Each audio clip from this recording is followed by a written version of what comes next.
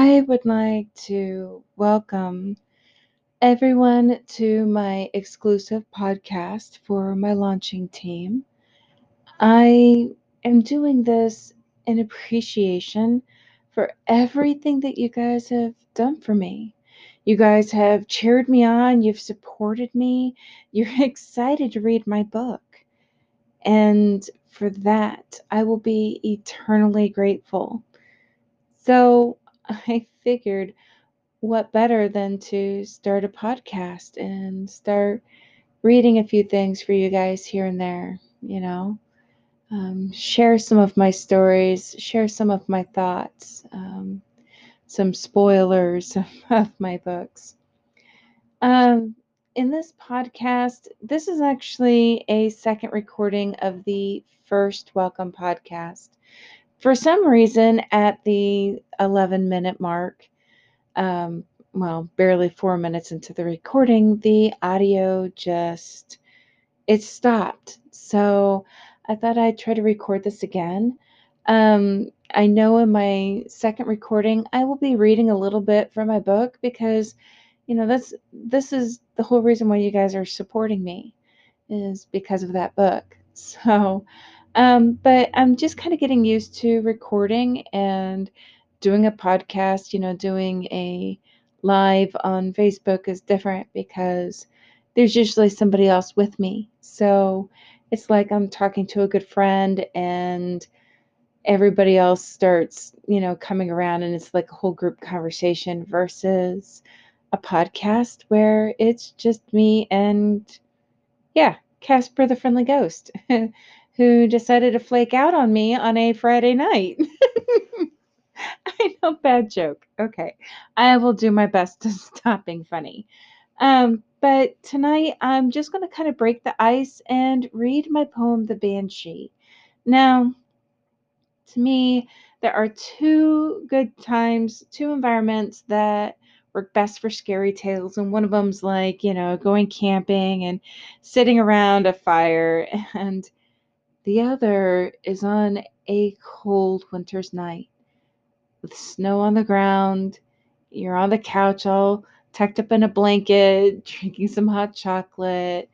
Well, tonight I'm not really drinking hot chocolate. I'm drinking Tai Chi, but I mean, oh my God, I can't even speak. Oh my God. Chai tea. Oh my God. Um, but yeah, I love the spices, the warmth, staying in from the cold. So without further ado, now that I've talked your ear off for about 3 minutes, I will read my poem, The Banshee. 'Twas a dark, cold January eve when the first signs of sickness took hold of my old Uncle Seamus. The cool night air took a life of its own, nipping at your heels and clawing at your back. Poking at the smoldering embers, I sat wrapped up in a blanket, watching my breath dance in the icy, dank draught. The old crippled man lay on the couch, all gnarled and withered with age, gasping for the air that refused to fill his lungs. His agonizing groans and bone-chilling moans mirrored his bitter heart and lifetime of nagging at putrid woes. And all the while I sat beguiled, rotating the vial that ensured my desire of rolling in the old man's dough. Oh, how clever I was to sneak the drops into the flask he sipped to escape the trenches of daily life. Instead of bestowing comfort, it purged the life from the old man's lips like a common thief in the night. As I reveled and giggled in childish delight, there was a knock on the door, a foreboding 3 taps, and my whimsical dreams went crashing to the floor. Precariously there came a foolish thought from childhood lore, and with this thought sounded a warning about those who answered 3 knocks at the door. Rubbish, I spat. Folly to believe in such childish tales, I scoffed. Yet as I sat, uneasiness planted a seed of fear that shook me to my very core. and I felt the stare from unseen eyes glare at me from the other side of old Seamus's bedroom door, and ever so softly again came the rapping of 3 knocks tapping, the same which had sounded just moments before. Clutching onto my blanket tighter, huddled by the dying fire, hoping that the unexpected guest would go away and retire, against my better wishes, I heard a haunting, hissing voice serenade me, by which the voice implored, "Finnegan, oh Finnegan." My heart froze from ghoulish terror. My body began to thicken, and my feet felt fastened to the floor, as if pulled by impalpable forces, coaxing, nearly dragging my petrified, begrudging body. I found myself suddenly nose to nose with the door, knowing with every fiber of my being, for the sake of all that's holy, not to grab the doorknob upon the grainy, polished plank of wood, which my mind was turning, and frantic fear within me burning, my hand trembling fell bewitched, and reached for the ornate brass lever, clutching onto my cursed hand firmly, arduously fighting the condemning urge to touch and twist the wretched knob. Yet my soul was deemed unholy, for all my strength and tenacity amassed was not strong enough to withstand the enchantment placed upon my flesh and bone. Squeezing the frigid handle tightly, a seething chill trailed up my arm and gnawed upon my bosom. My fiendish hand, with stern conviction, sealed my fate when it thrust open the door. What greeted me was faceless death in shadows hiding, smiling at me and devilishly guiling. I shivered and shuddered, while peering innocently into the darkness, seemingly empty and dimly void.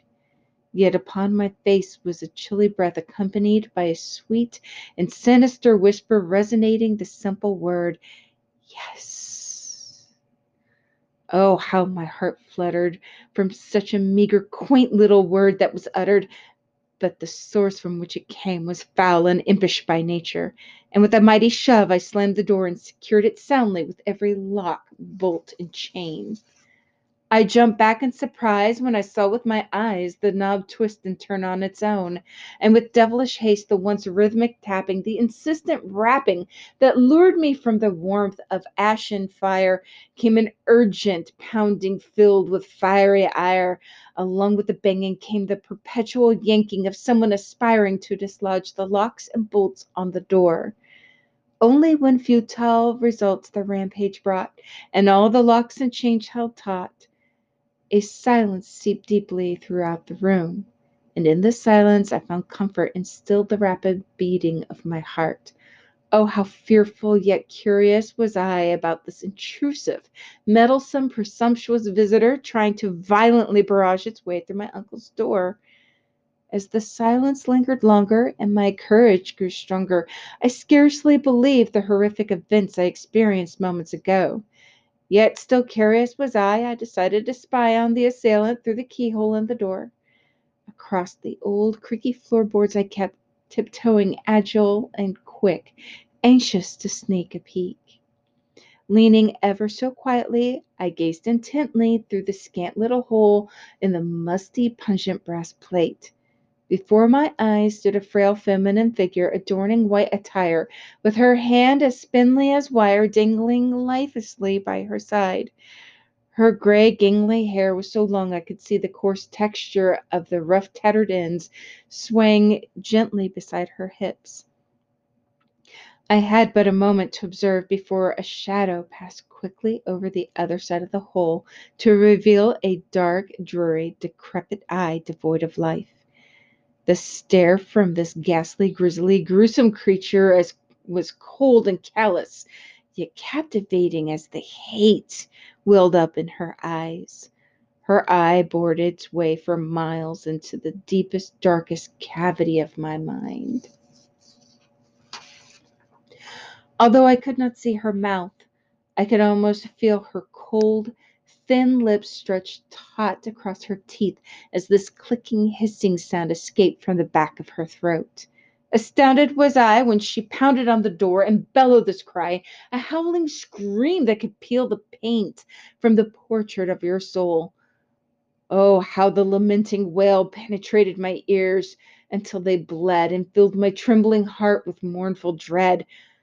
Finally, I could identify this dismal, dingy, disgusting Plutonian maiden from the recesses of decaying Sumerian shores. It was the Banshee, the queen of lost, wretched souls that tread on the forgotten sands of time, never to be reminisced evermore. The lifeless ghouls who mindlessly obey, the rotting drones that ensnare her prey, the dark agents of the damned. Were they really coming for me? In that brief moment when her wails softened to whimpers, my past laid open before me. Despite ending the cruelty of my demented uncle, I concluded my soul was immaculate beyond angelic measure. Surely it is not I you come for, I jested, believing that I was heaven's most prized, purest treasure. No sooner had I gave utterance to my thoughts when the room erupted in horrific bedlam, walls pounding, floorboards slamming, window panes rattling, and the howling racket outside the door loomed as Maelstrom ravaged the room. Alarmed by the ghastly sight, I stumbled backward over the backside of the couch, barely missing my uncle, and fumbled my way onto the floor. I scurried as a rodent across the floor and cursed my cowardice as I took refuge under the chair. As the soul wrenching screams emanating from the ghoulish spectre and the violent bombardment of banging pushed my sanity to the brink of madness, I heard the unthinkable cut through the air. A hush fell upon the room, but the silence gave my mind no solace, for I heard the formidable clang of metal as each lock, bolt, and chain became unfastened.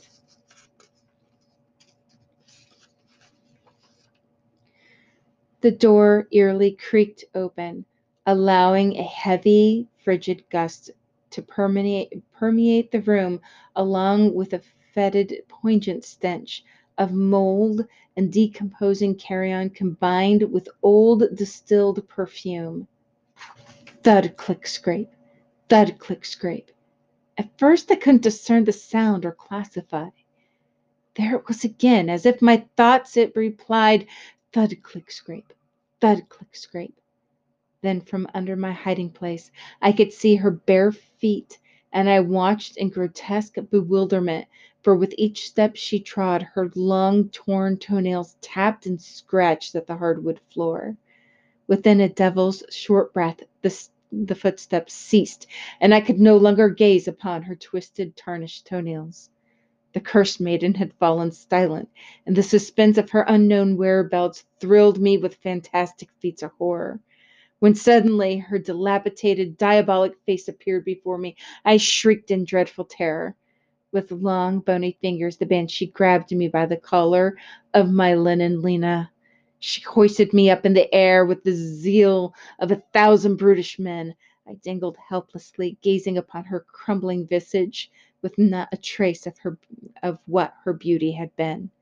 The countenance that she wore and the hideousness that she bore could only be described as the living embodiment of rotting flesh, a corroded carcass shriveling into a slimy texture of thick brown ooze. While snarling, her eyes became black as pitch, and she bared her stained, eroding teeth. Dying of fright, and with all of my might, I frantically called out to my uncle, who in turn laid in despite my desperate plight. And from the exhales of my petrified, fear-ridden screams, she sucked the air from my lungs and the life from my soul. My body stiffened into an imperishable, persistent permafrost, which trailed up from my toes to my nose. She gleefully smiled with her sharp, jagged teeth and dropped my frozen body, which then painfully landed on the floor. With the last remaining light of my cold, dying eyes, I watched as she sauntered over to my uncle, transforming into an angelic being more stunning and brilliant with every step she took. Sitting beside my uncle, she leaned over, and within her kiss she led him my light, my life, my earthly part of my soul. She gave me one final devious yet satisfied look. His youthful health returned as her drone slithered from the shadows, dragging the remainder of my poor pathetic soul into the hellish abyss from whence they came, and at last my body stirred no more. Okay, everyone, that is my poem. Hopefully, the audio fully recorded with this episode. And I will be recording another episode fairly soon. So until next time, thank you for listening.